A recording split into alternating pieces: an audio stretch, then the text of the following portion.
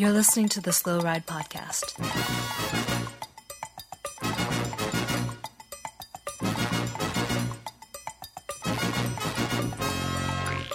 Bikes, advice, and rumors straight from the source.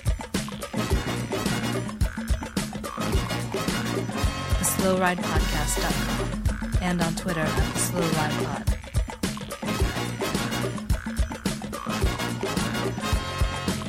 Enjoy the ride.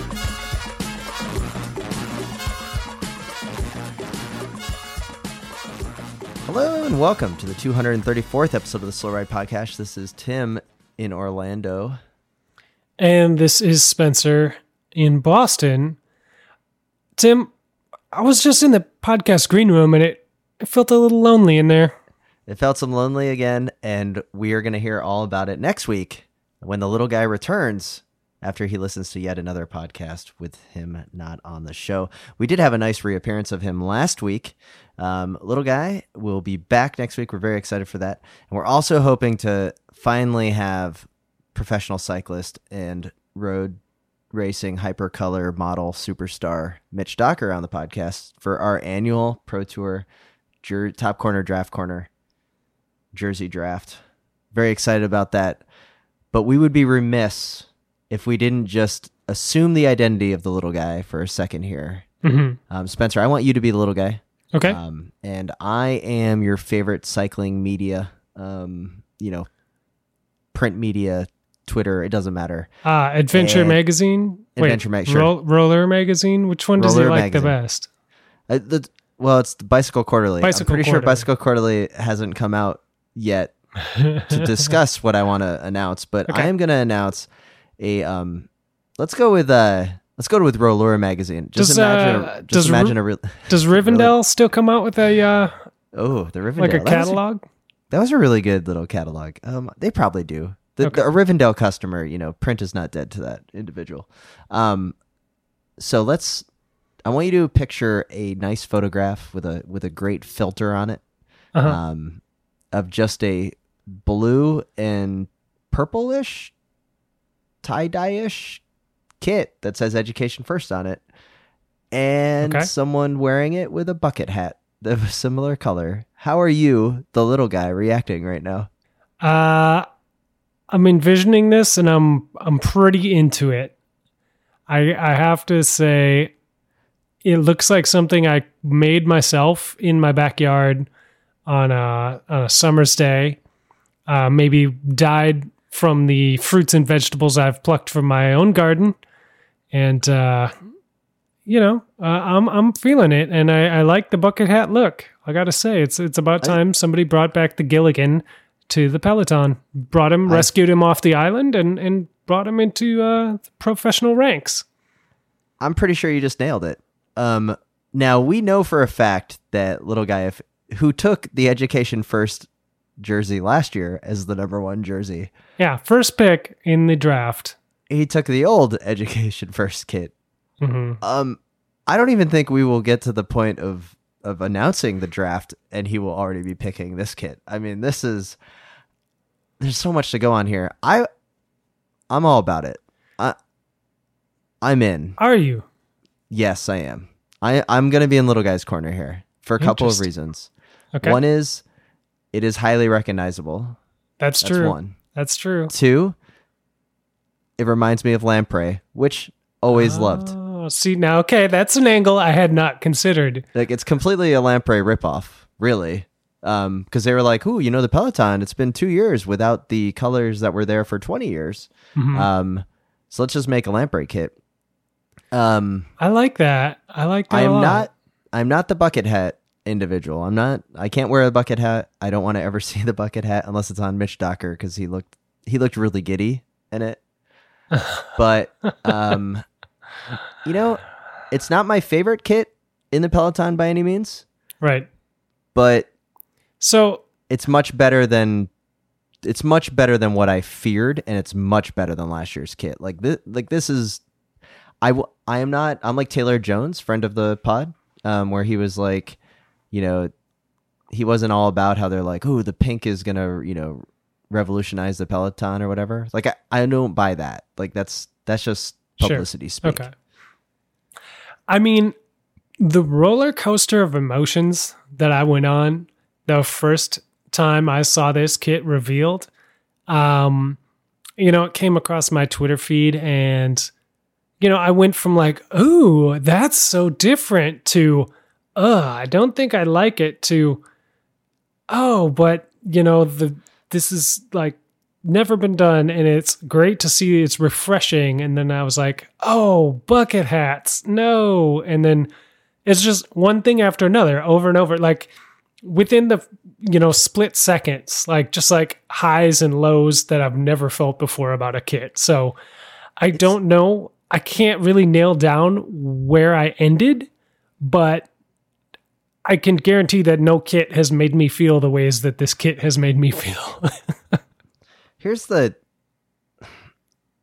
Let me say okay, I think this is going to back up your feeling. And this is like, so I like the kit. And this goes with like, I think what Taylor was getting at and others. This is what I don't like is the fact that they use the word disrupting when describing the kit. Like straight out of Silicon Valley. Like I can see Fodder's probably just typing that up. Just like, oh yeah, we're going to scale this bad boy up. I got some good VC money coming in on round, A funding or whatever else they talk about out there in Silicon Valley. Uh-huh. And talking about disrupting the professional sport and bringing a new approach to team sponsorship is just, come on, we can do better. Just say like, hey, you know what? We wanted to make a unique kit. Like it's not disrupting anything. It's cycling. Like you already look like a clown. Look at the history of jerseys that disrupted the Peloton. Kelme with the vertical stripes. I thought that was pretty disruptive when I saw it. Castorama, little guy right now is yelling at his radio as he hears us talk about Castorama. He's like, thanks, Tim, for mentioning that. That also disrupted the Peloton because the dude was wearing overalls. Yes. Carrera, they had jean-colored spandex. Pretty disruptive. If I saw that, I'd be like, whoa, swerve, crash. Yes. So, and the Unibet kit, which seems to get mentioned on this podcast every other week. It's the new Hincappy. Like we can't avoid it. Whenever you're talking about kits, you pretty much have to bring up Unibet. If you want to talk about disrupting the Peloton, AG2R with brown shorts. Oh, Lord. Yeah. Like, everyone talks about that. I could be on a local group ride and people are like, oh, brown shorts, don't like that team. And these same people now are probably going to be wearing the pink and purple and they're going to be like, oh, man, it's so disruptive. See, here's the thing.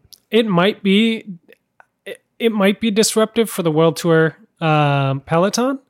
Although your Lamprey 2.0 comment earlier has me reconsidering this. But that aside, like it might be disruptive for World Tour level, but these guys are going to be racing Dirty Kanza. I don't know. Okay. But I don't know if that's disruptive for the Cat 3 Elite level that they seem to be shooting for. I see what you're saying.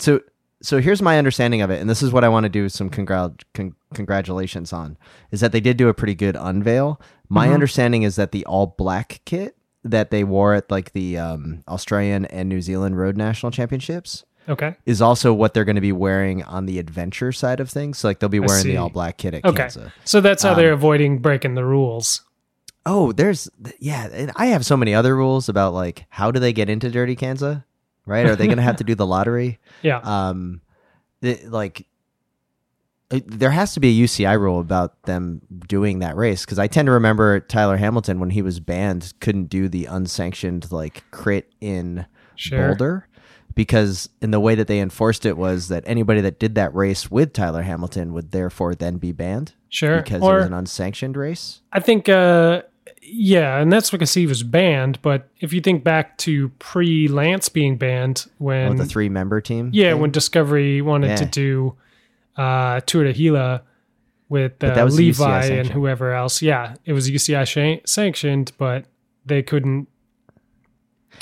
It was not UCI sanctioned. It was like an H1 or 2 or whatever. Yeah. NRC. So, I don't know. I'm confused. That was a long time ago, but. The fact is that they couldn't wear their World Tour kits and they couldn't field a squad bigger than 3, which I feel like is probably something what's going to happen to Cannondale with these alternative schedule.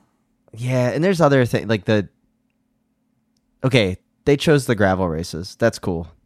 Mhm. They kind of wussed out. They didn't go to Red Hook Crit or the Mission Crit. You know what I'm saying?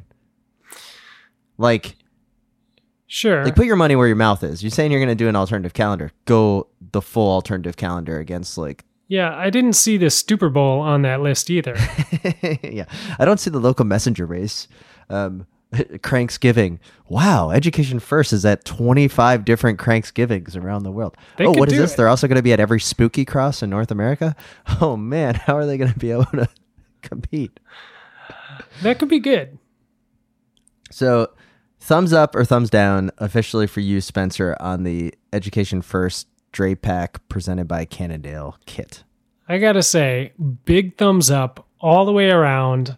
Kit, reveal, the look, like everything about it, until I got to the bucket hat thing, and then the Fred Durst like throwback style just made me turn that thumb around straight down. Oh, I wow. gotta give it. I gotta sink that ship strictly due to the hat. Mitch Docker may not come on the podcast now because I'm pretty sure he was the one that pushed for the bucket hat. Okay, I'm assuming little guy's a thumbs up, and I'm gonna go thumbs up on this. So 2-1, the official stance of the Slow Ride podcast is a split decision Yep. victory for the new kit. But it is important to say that it is a split decision. It wasn't unanimous, but they're not going on the Mount Rushmore anytime soon. Now, something else I want to just pry into your thought psyche a little bit. Okay. Think back to when Slipstream. Let's go back to TIAA Cref. Okay. Right? Yeah. As Argyle. well, yeah. So we had the Argyle, and then there's been kind of that, went to Garmin, Mhm. and there was the Argyle for a while. I thought was pretty slick. Yeah. I kind of liked it. It was that baby blue with the orange. And over time, we've had this kind of transition away from Argyle to just little touches of Argyle to now just some weird tie-dye. Like there's not even a touch of Argyle that I see on this thing. Right. What do you think of the transition of what this Team Slipstream Sports kit has been over the years? Well, it went from pretty plain to God, I don't even know if you can say revolutionary. Like the Argyle was like, it was the opposite of what's happening now, is they were elevating Cat 3 styles up into the World Tour. You know what I mean? And Yeah. now they've come full circle and they're pulling World Tour down into the Cat 3 level. So So it was almost like they were elevating like a Twin 6 jersey with the Argyle, slowly. A little like, bit, just yeah. like, not too bad. Graphic designers got a hold of this bad boy. Yeah. Now, yeah, okay, I see what you're saying. Which I mean, let's be honest, like the worst Cannondale / Garmin / Slipstream kit out there is better than 90% of the other World Tour kits that are out there. So, we're dissecting here like with a fine tooth comb going through these kits because they're not bad. They're just I don't know. All right.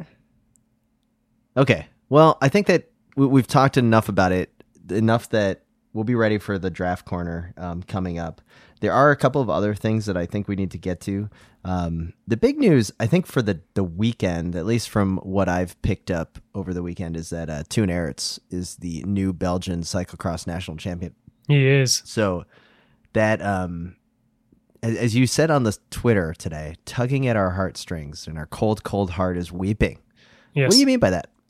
I mean, the post-race interview with Toon, he just kind of lost it. I mean, this race meant a lot to him, and he definitely put his all into it, and he came out good on the day. Like he obviously had some good results early on in the Trek Cup in Waterloo and in Iowa, but he's been struggling lately to kind of hang with the Vanderpoel and Wout van Aert, and yeah, I think it came together for him today, and this was a big one for him, I'm not 100% caught up on the full standings, but he is going to win the World Cup, though, right?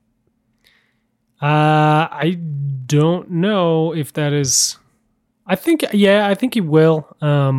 He just needs a place like in the top 4. There's still 2 World Cup races left, so I don't think it's buttoned up with certainty, but I think he would have to like not finish one of them or something. Yeah, and the main thing there is that just Matthew Van Der Poel didn't show up to the U.S. races. So Right, yeah. But the Belgian race was amazing. It was pretty cool. Really muddy. Looked a lot like U.S. Nationals this year. Like just a lot of running and things that like looked like they should be rideable that they just weren't. And I don't know if that was just too much for Wout with his Spring Classics training or what. But are you a little worried about Wout going into the World Championships in a few weeks here? Because you were all on the Wout train for a while, guaranteeing victory at Worlds, and he lost to Toon. I'm not worried. I think he would have liked to win the day. I am not going to dismiss that as like, oh, this wasn't his goal. Like this was definitely on his second highest priority, you know? But Worlds is still the high priority. That is what he wants. And, I mean, this gives him another reason to win Worlds because if he doesn't have that Belgian jersey to fall back on. In the hierarchy of jerseys, he will not be wearing the Belgian jersey as long as he's the World Cup leader at the World Cup races, right? Right. Well, That's probably true. But here's the thing. Wout, because his team fell apart days before the Trek World Cup this year, he like threw together that team. Yeah. We have never even seen his trade team kit. Ooh, so there's a good kit reveal coming up here. It could be terrible. We have no idea. Oh, this is exciting. Okay, I'm game. I'm excited to see that. I am willing to bet he didn't even design one. Sure. So that's news, but the biggest news I think was the reveal of the confetti cannon guy. Oh, yeah. Dutch national championships when Van Der Poel won. He's unmasked. Yeah. Yeah. Kind of disappointed. Like when you watch the video of the cannon guy, Van Der Poel seems a little disappointed. Like looks over at the guy, is just like, really? Like kind of. Yeah, I don't know if I was expecting him to be in like a cat burglar outfit or something, like sneaking around, like secretly shooting off the confetti or what. But he looked at pretty least casual. In roadie gear. He looked kind of official, like because he was there, like talking to the officials, and then went across to the finish line. I thought he'd at least be dressed like a roadie, you know, the full black outfit, like kind of have like a tool belt of just different confetti poppers in case one went off, you know, kinda like replacement microphones. Yeah. I buy or sell confetti cannons at finish lines of races of all levels. So I'm gonna say buy. And I'm still really into the idea of confetti cannons. I think it adds a little spice to the race. The only reason I've been like, I wouldn't even say negative, but the only reason I've been like bored with it is because Van Der Poel looks so bored with it. Yeah. Because he's just winning all the time. And he's like, whatever, stop shooting me with confetti. But in general, I think the confetti cannon brings a lot to the event and to the coverage. I kind of want to see a confetti cannon at the Zwift World Championships that are going to start taking place, right? Yeah, like someone in the trainer like room when they're all there together, and there's a confetti cannon that just like maybe it just shoots down on the rider up from their like specialized fan or whatever they're using to stay cool. And then other news: Yolanda Neff won in Switzerland. Looked like a muddy race. The same Stybar got second at Czech national championships to Boros, I believe, by like over a minute. That French guy won again. The one that used to, what's his name? Venturini. Venturini. Sorry, he races for AG2R last year. Like he was gonna be on the Factor, but then they didn't have a Factor bike. The most important news out of French nationals on the men's side was that Francis Moret was in third place. Perennial hero. You know, I watched him off the front at Louisville 2013, thought it was going to be the French Renaissance for sure. And then I saw him slide out on the corner I was standing at, and all hopes were dashed, unfortunately. So Francis Moret always pulling for him, but good to see him on the podium. Yeah, I was trying to keep up on all the different races. So I was it's kind of like watching the red zone of NFL coverage, like National Cross Championship Day, because all the races are just spread around the world, and you're trying to like just find little snippets. Like I don't even know who won British national championships. I didn't pay attention to the men, but I do know Nikki Bramauer did take the women's one. Yes. over Helen Wyman, I'm assuming? Helen was third. Third, wow. Yep. Okay. Anna Kay in second. Caroline Mani won the French women. And Van der Poel obviously won the men's Dutch race, while Lucinda Brand won the women's over. That was a crazy race over Marianne Vos and Emery Verst. Capitans, I think, was third. Emery Verst fourth. Did fan of the podcast and cycling eyewear model repeat for the Italian cross world champion or national championships? You know she did. She did? Okay. Absolutely. Good. What about Fontana? He'd be the only other Italian cyclocross racer that I know, because I'm at like a 10,000 foot level. Here. Honestly, I have no idea. Okay. I doubt it, I guess, but Eva Lechner did pull it off over Arzufi, and then obviously Toon Aerts won the Belgian, with Sana Kant winning on the women's side. So I felt kind of educated going into today, and then not watching much of the racing because I listened to the Crosshairs national championship cross preview. So I was listening to their preview. I was like, all right, I think I can pretty much have a conversation. So I'm just gonna bag the conversation to say that like their follow-up episode to national championship is going to be much better listening than what we're getting at here. Oh yeah. But still looked like a pretty good weekend of racing. It was the I'm not going to lie. I did kind of Google the Stybar one. Like that one was the one I was kind of curious about. It would have been a miracle if he pulled it off. I mean, Boros has been riding really well this year, and Stybar, it's one of those your pick with your heart, not with your head kind of hope that he wins. But I'm hoping to get some on the ground scene reporting from the Dutch national championships. We actually had friend of the podcast, Pat Cochran, on the ground over there this week. Oh, really? Yep. He was shooting some photos and sending them over to me. So we'll see if he got some choice quotes from Van der Poel or Voss or any of the heroes, or if he just ate frites all day. I'm not sure. Well, cyclocross is alive and well, despite its reported death worldwide due to Mathieu van der Poel. It seems that things are going well, except for Wout van Aert. But maybe this is what, it's kind of like going into the playoffs. You kind of want your team to lose before the playoffs start, right? So they kind of realize that they're human, right? You don't want your team to go, sweep through the first 3 rounds of the playoffs before they get to the final series, and then you're like, whoa, man, you got to lose a game just so you know like what it feels like. So maybe that's what Wout van Aert. This is a good sign that he had lost today. Yeah, it could be strategic. That's a good way to think about it. So, and with that, let's get into in-depth reporting on the upcoming Tour Down Under. We have so much to discuss. Absolutely.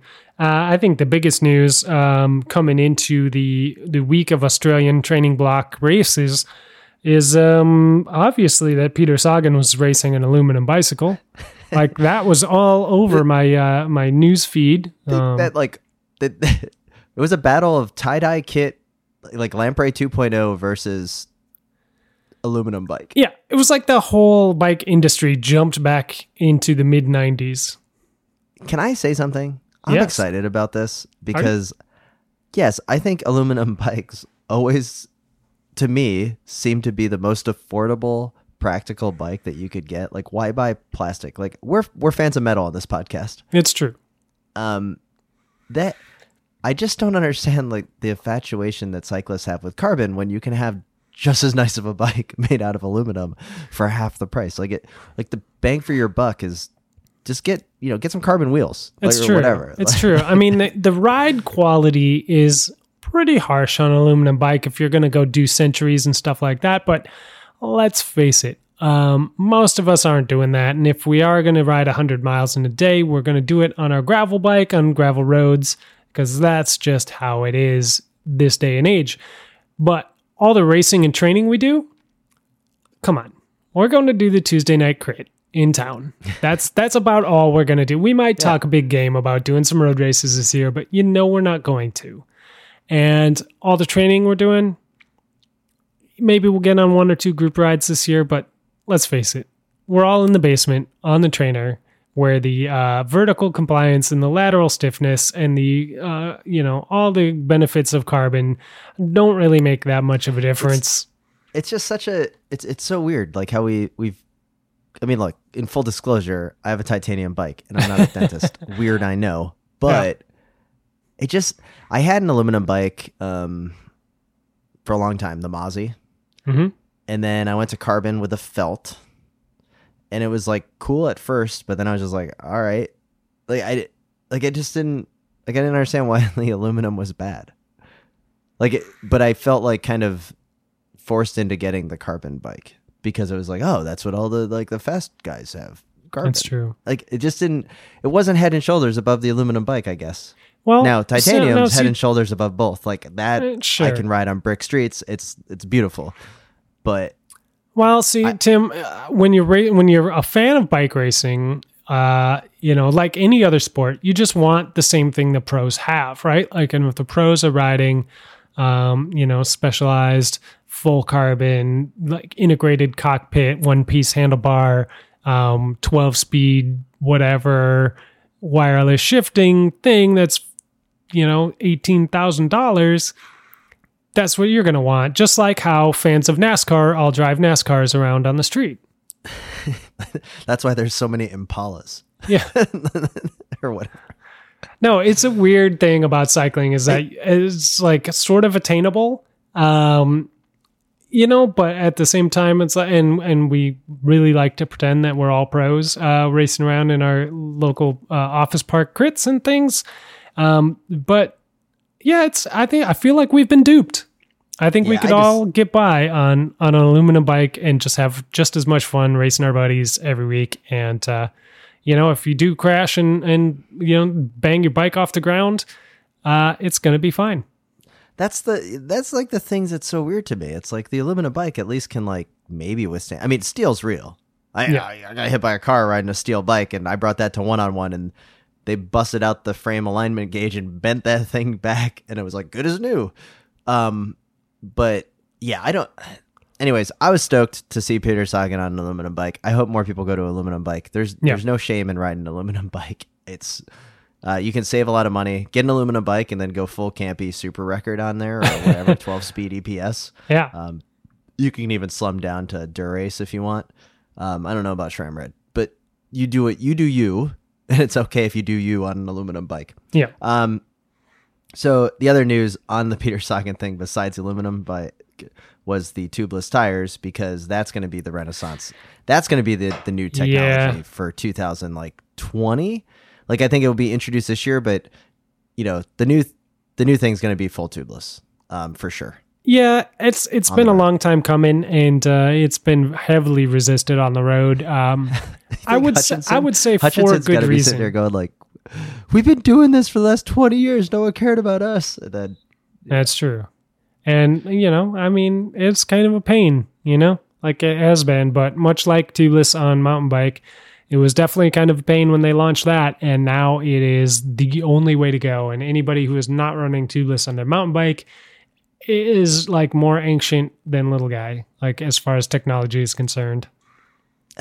Tubeless has to be the way to, what do you think? 2020? Tubeless will be as synonymous as disc brakes now on road bikes? Yeah, I would say so for sure. I'm going to say this isn't road bike, whatever, but for my cross bike personally, I'm bagging the tubulars. I'm going tubeless. So I have the stands rims on my cross bike that I've got set up tubeless, and it's fine. I'm still not like, you know me, I'm not a mechanic, so I don't have like a compressor or anything. Every now and then I have to bring it to the shop so they can put some more stands in there, and then but get it seated the first time. But I haven't had any problems with it. Here's a tip for you, Tim. Yeah, get a compressor. They're not expensive. Yeah, I know. But overall, it seems like that is the new thing. You know what? I'm looking forward to a Bike Shop CX about road tubulars. I know it's not cross, but like they could do their most listened to episode of all time is just going to be an explainer on for cyclocross people. Yeah. Like to explain to road people what cyclocross fans have known forever about tubeless. You know what I mean? It's going to be hilarious. It'll be pretty good. It could be good. It could be good. The other news today was, Trek seems to be winning. The Trek's women's team seems to be winning all of the races going into like the start of the season. Yeah. But we can, we'll have to get some reporting, some, on the ground reporting from Abby on that. She's she's there. Yeah, she's in Australia right now, living it up. I saw some pictures with her and a koala bear, so that happened. And she's basically living the dream that we all think all the pros are doing when they go down to Australia. Although I did see that her bike got smashed in shipping. Her brand new felt bike, first trip with it, both chainstay and seat stay cracked in half from the airline. So that was a bummer, but I'm looking forward to hearing how that got resolved from her on a future episode. Well, that would be good to know. And it's nice to see that she's out there racing. And then the other part is before Tour Down Under starts is like kind of that prologue race, I guess. And Caleb Ewing totally took out or beat Sagan. There's a big crash at the end, but Caleb Ewing, definitely a buy stock for top sprinter at the Tour de France this year. He's making that lotto, the red lotto kit look pretty good. I got to say, even with the dot metrics. Yeah, I had some questions about that one. But it looks good at the front of a race. I'm not going to lie. Let me check results to see how Bling Matthews did in the sprint. And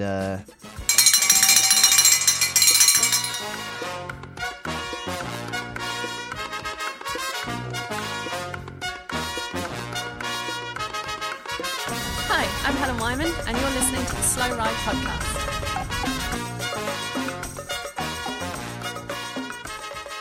All right, we'd like to once again thanks all the listeners and subscribers and supporters of the Wide Angle Podium Network. Go to wideanglepodium.com to find out more.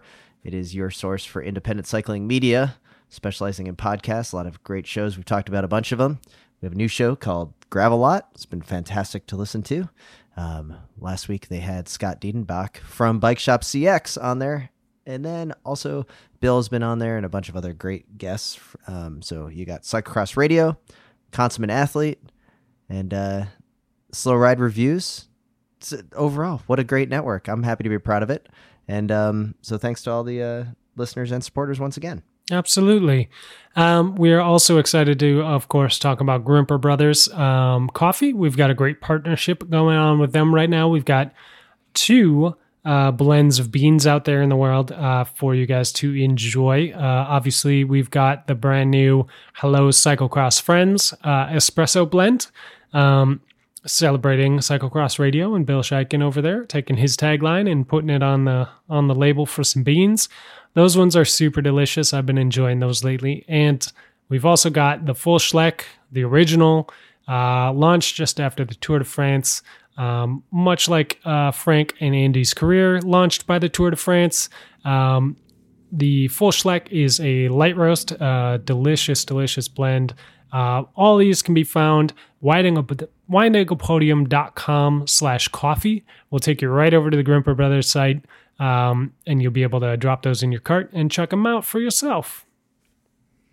That's right. And thanks for bringing that up. And once again, thanks to going out to Grimper Brothers for their continued support. There's a subscription plan. That's my favorite part about the coffee. So go check it out and continue to support the shows in any way that you can. We appreciate it. And let's get back to the show.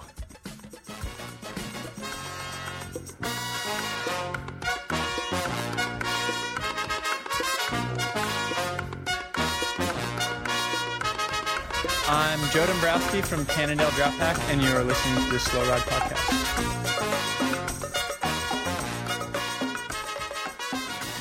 So, Spencer, we got a couple of reviews I think we need to touch on. It's been a little while, so we'd like to thank 2 reviews came through. Oh, my God. We have a 3-star review. Wait. Yeah, I know. I think that's a mistake. Have we ever gotten a 3-star? This is the first ever. No, sorry. We've had 4 3-star reviews. We've had 211 5-star reviews, 13 4-star reviews, and 3 1-star reviews. Huh. I'm pretty sure all 3 of those are from Courier Dave up in Cleveland. Just Probably. some different nom de plumes. So the Jay's Fave by Rock of Gibraltar. This is Justin Bieber's go-to for cycling info. The millennials' favorite. So that was a 3-star review. I kind of like that. Yeah, hey Bieber, you can listen. It's That's cool. true. It's for everybody. Reviews are free too. 5 stars from Taff Miller. Not sure how accurate these guys are, but it's good listen anyway. So many inside out jokes. If you've been listening long enough, as a wide angle podium freeloader, it's the least I can do to leave a 16-star review. Hey, when you are going to get that one guy you're always mentioning on the show? Tokyo Tony is the name of the reviewer, and I will say that we will get that one guy we always mention on the show when you become a supporter of the Wide Angle Podium Network. That seems fair. See what I did there? Kind of flipped it a little bit. Yeah. A little No, I like swerve. it. I like it, and I appreciate everybody taking the time to leave reviews. That of course. that is great. We love reading them on the air, even if they're 3 stars, because we're not ashamed. You guys want to call us out, that's fine. And Tokyo Tony, thank you for the review. It's very nice that you're willing to do that. So thanks again. So Absolutely. we're working on getting them on the podcast. Things come up. Absolutely. And we do have a lot of inside jokes on here, and that's fine. They're not that good, so if you guys don't get it, just move on. It's fine. Don't You go can- back and listening to it. You definitely don't go back and listen to all the episodes to figure out where the origin stories come from. That'll be all published in our biography that's due out in 2022. Dear Slow Ride Podcast, how did Seiko not get a mention on the Mount Rushmore? Beyond the obvious showman Cheapo, you had the Little Prince, a young Cadell, DeLuca, Simone, Salvadelli, as well as teenage sensations Creed and Pate for a year or two.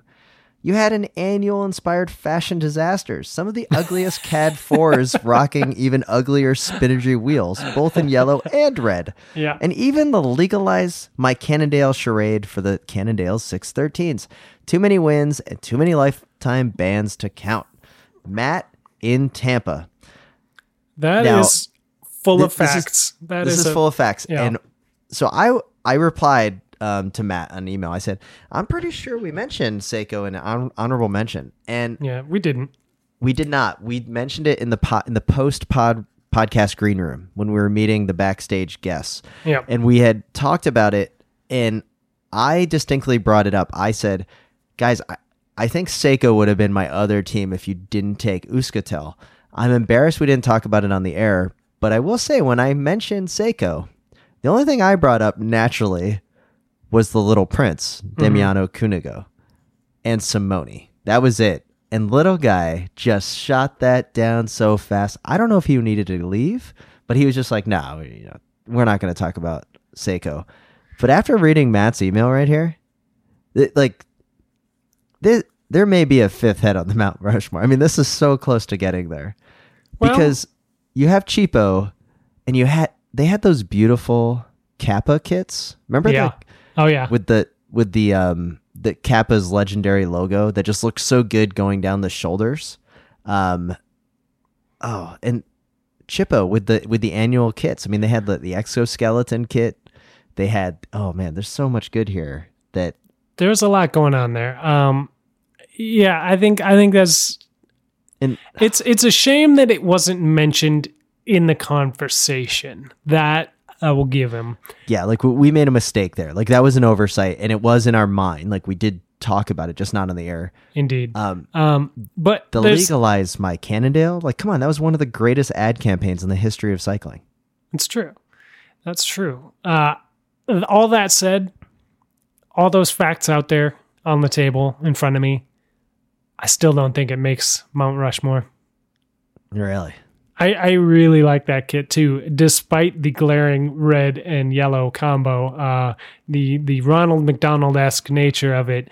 The 5 we picked, or the 4 we picked are solid. And, Those are and as a they're- reminder, we had Quick Step, Mhm. CSC, Yep. T-Mobile Telecom, Yes. and Euskaltel. Undefeatable. I don't know, like, who's the weakest link there? Like, That's the thing. If you want to put somebody like Seiko up there, who are you going to take down out of that lineup? yeah, and that's what's weird is that I'm acknowledging the Seiko being so good. Like, it's almost there. Like, if there was a fifth spot, it would be Seiko. I mean, especially after what Matt wrote out here. I mean, Savadelli, I forgot he was on that team. DeLuca? Like, I named my cat DeLuca. Yeah. You know, like You sure did. young Cadell Evans, he was on the team. That must have been when he broke one or two of his collarbones. I don't know. But, oh my gosh. Matt, thank you so much for the email. I hope we did a little bit of justice by admitting that we were wrong not having it in the conversation, but we're not going to bend and break from the 4 that we have selected for the Slow Ride podcast, Mount Rushmore.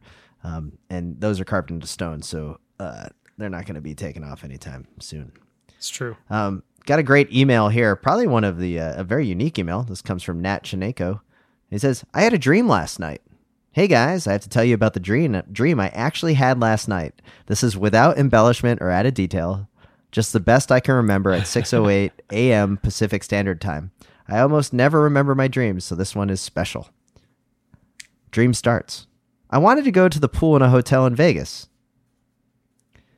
When I got to the pool, the only 2 other people there were Little Guy and Spencer, neither of whom I have ever met in person that I'm aware of. Somehow, we knew each other in passing, but not very well. Spencer decided that I needed guitar picks, so Spencer and Little Guy started to throw some to me from the pool as I was still standing on the deck. I feel like it's hard to throw a guitar pick, so they were coming up short.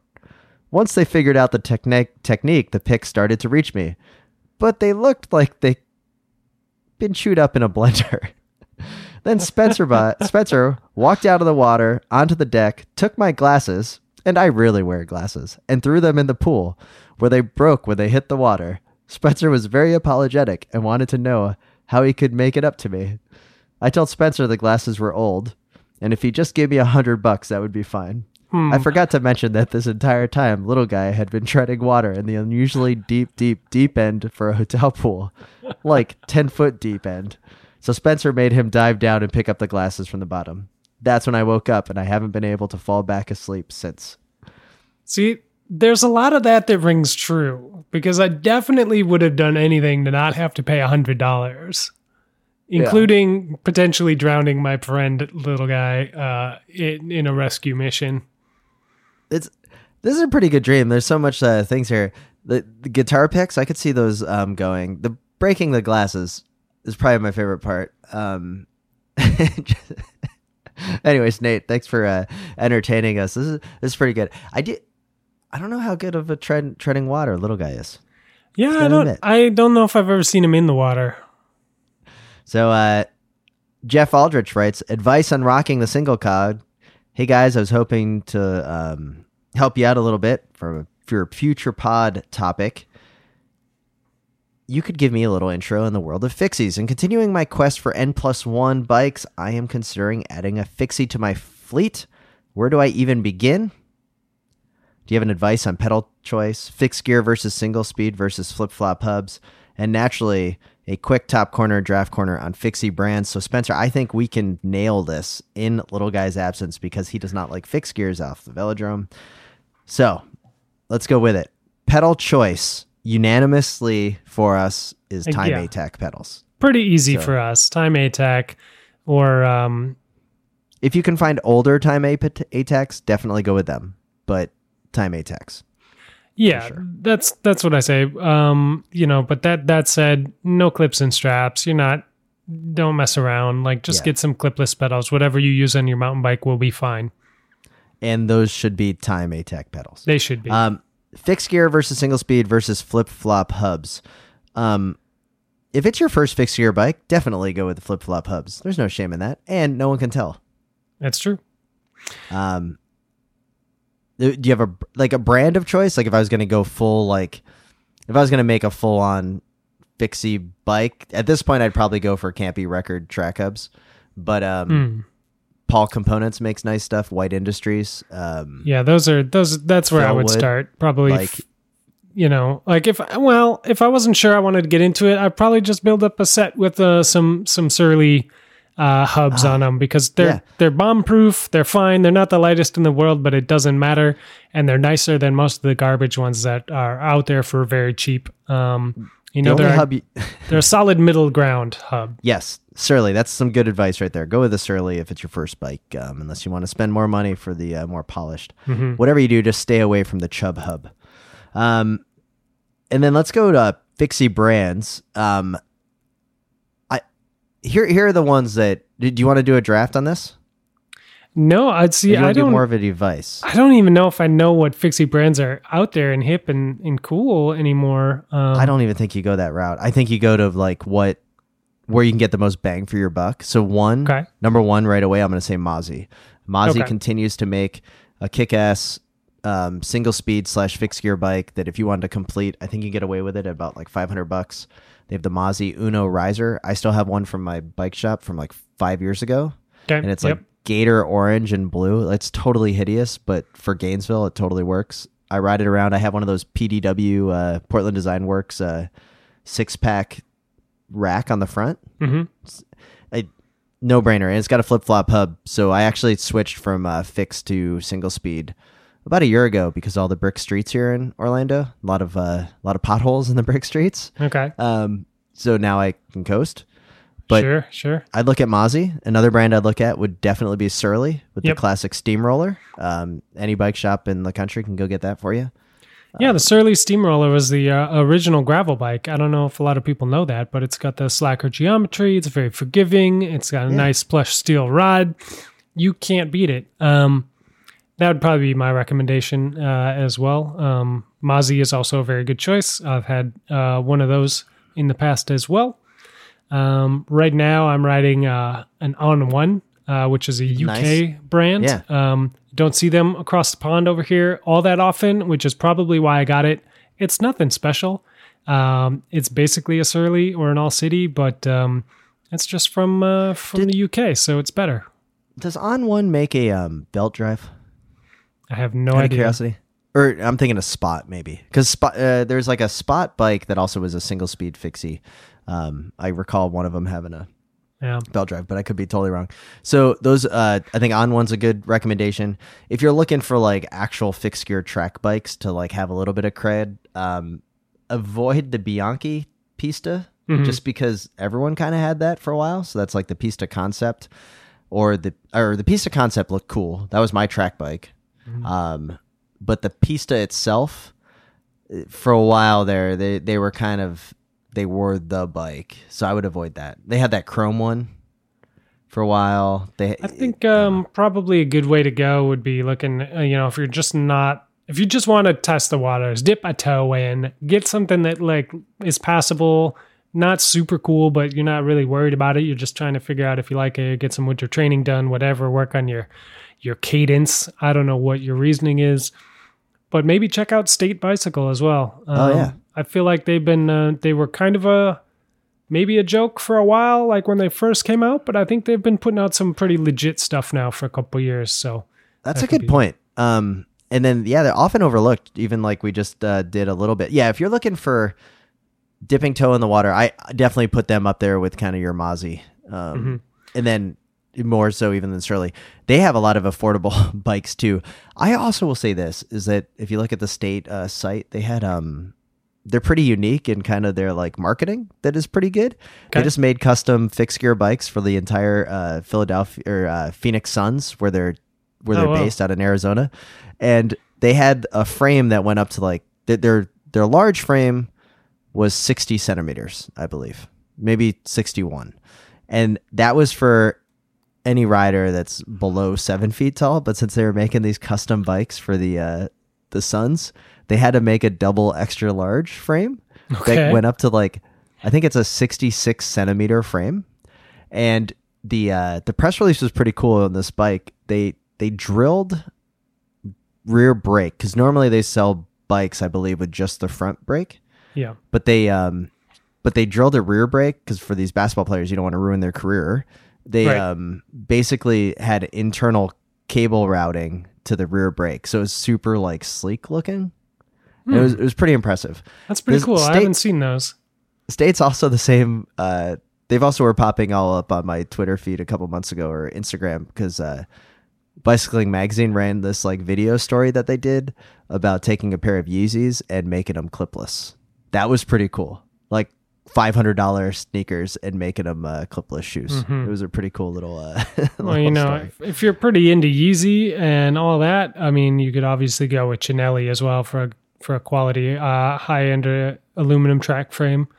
Yeah. You know, if you're looking for that racing style, those are probably pretty in demand right now. But as far as the rest of it goes, like, I mean, the kind of newbie questions you got, I think I think my biggest concern for you would be gearing. Like, I don't know what you're looking to do, whether you're just puttering around town to the coffee shop or whether you're trying to work on your cadence or some off-season training stuff.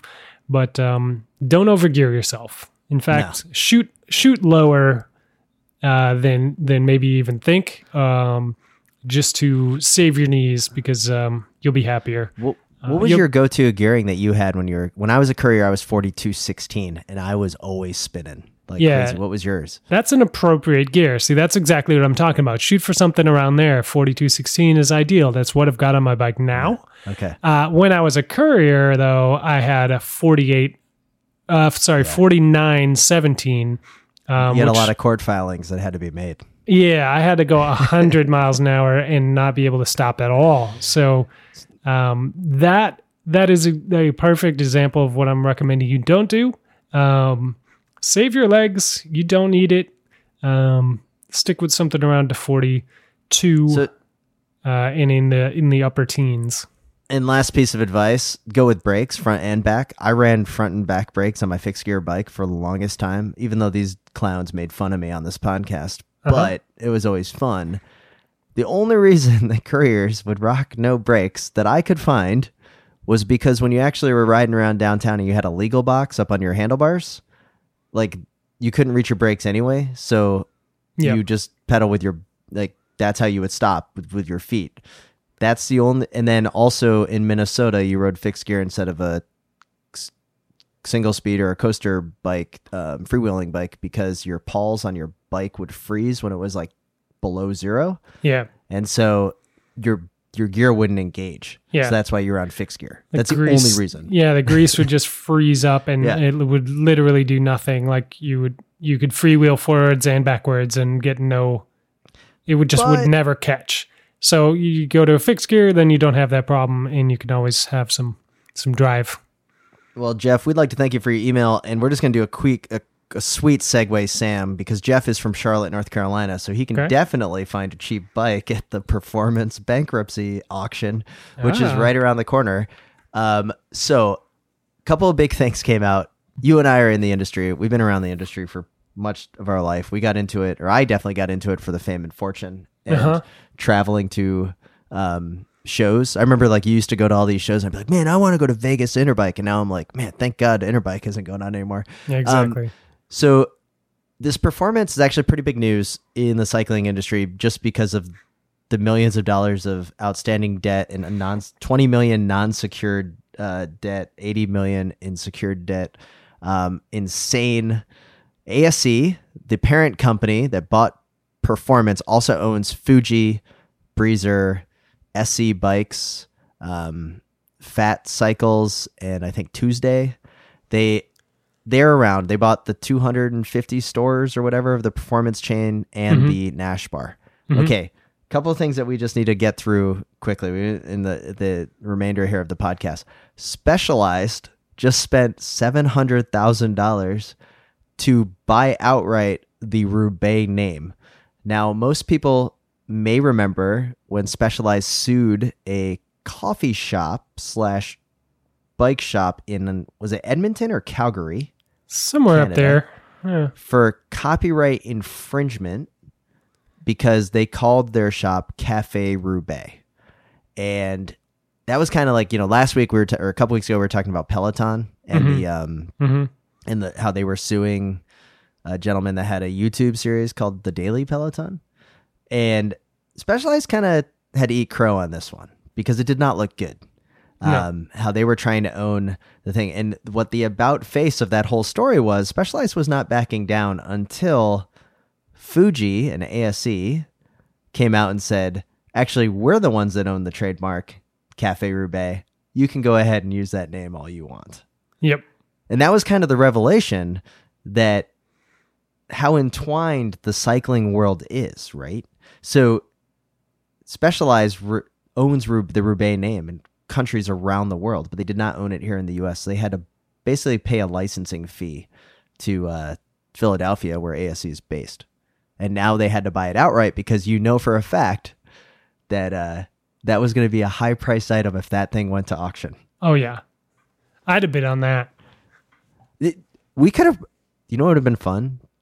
How many haters of Specialized out there would have created a crowdsourced campaign to like just bid it up super high? Like there has to be bike companies that would want to do that. Sure.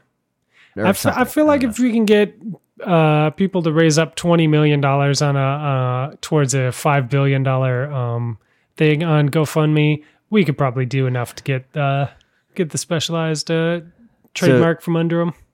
Pretty big deal that they bought that. So that's legit. Good for them. I'm sure it definitely has got to be important for their business. Think about how many millions of dollars Specialized has invested into that Roubaix name. Yeah. So like that makes sense. But what's crazy here is, Spencer, and this is a question I wanted to ask you. So of all of these brands, so you've got Nash Bar, which had like $22 million in sales last year.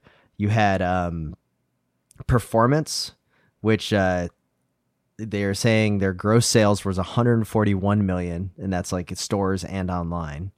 So think about all of these brands: Breezer, SE Bikes, Spin Doctor, Nash Bar, Performance, the shops, Fuji.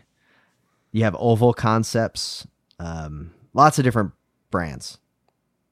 What would you buy if you let's say you had all the money in the world, but you can only buy one of the brands that's in that portfolio? What would you buy?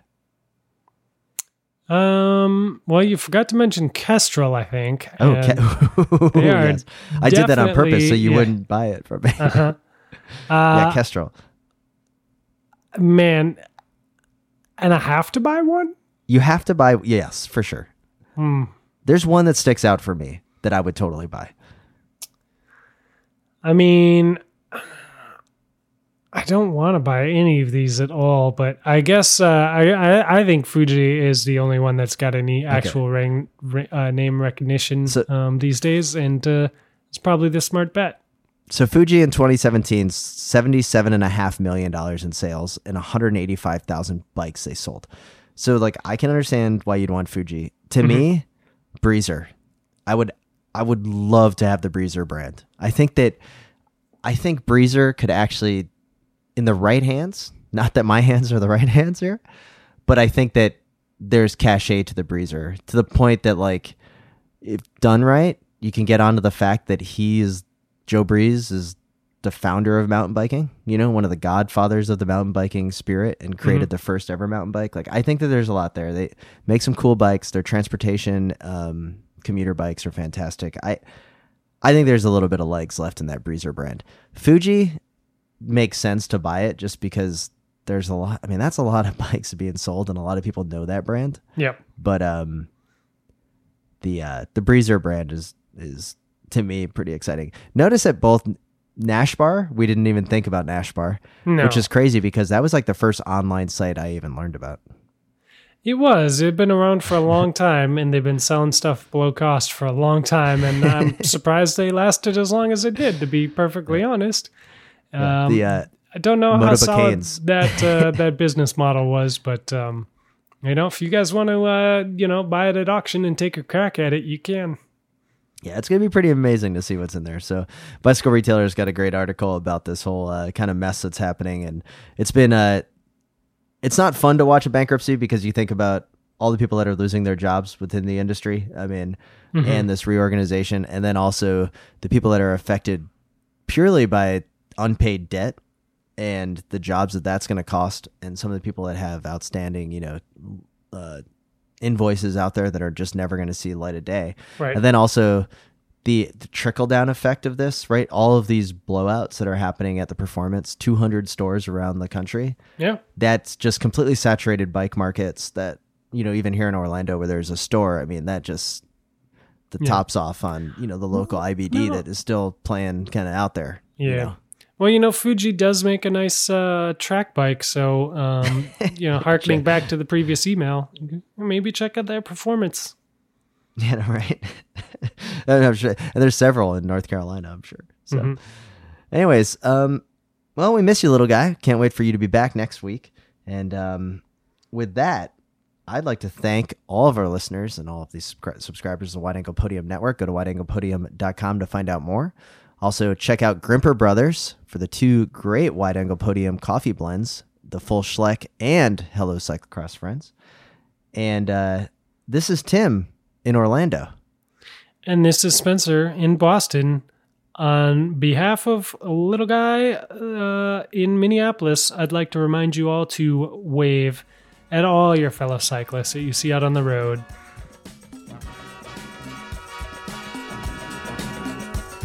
The Slow Ride Podcast. Bikes, advice, and rumors straight from the source. TheSlowRidePodcast.com and on Twitter at TheSlowRidePod.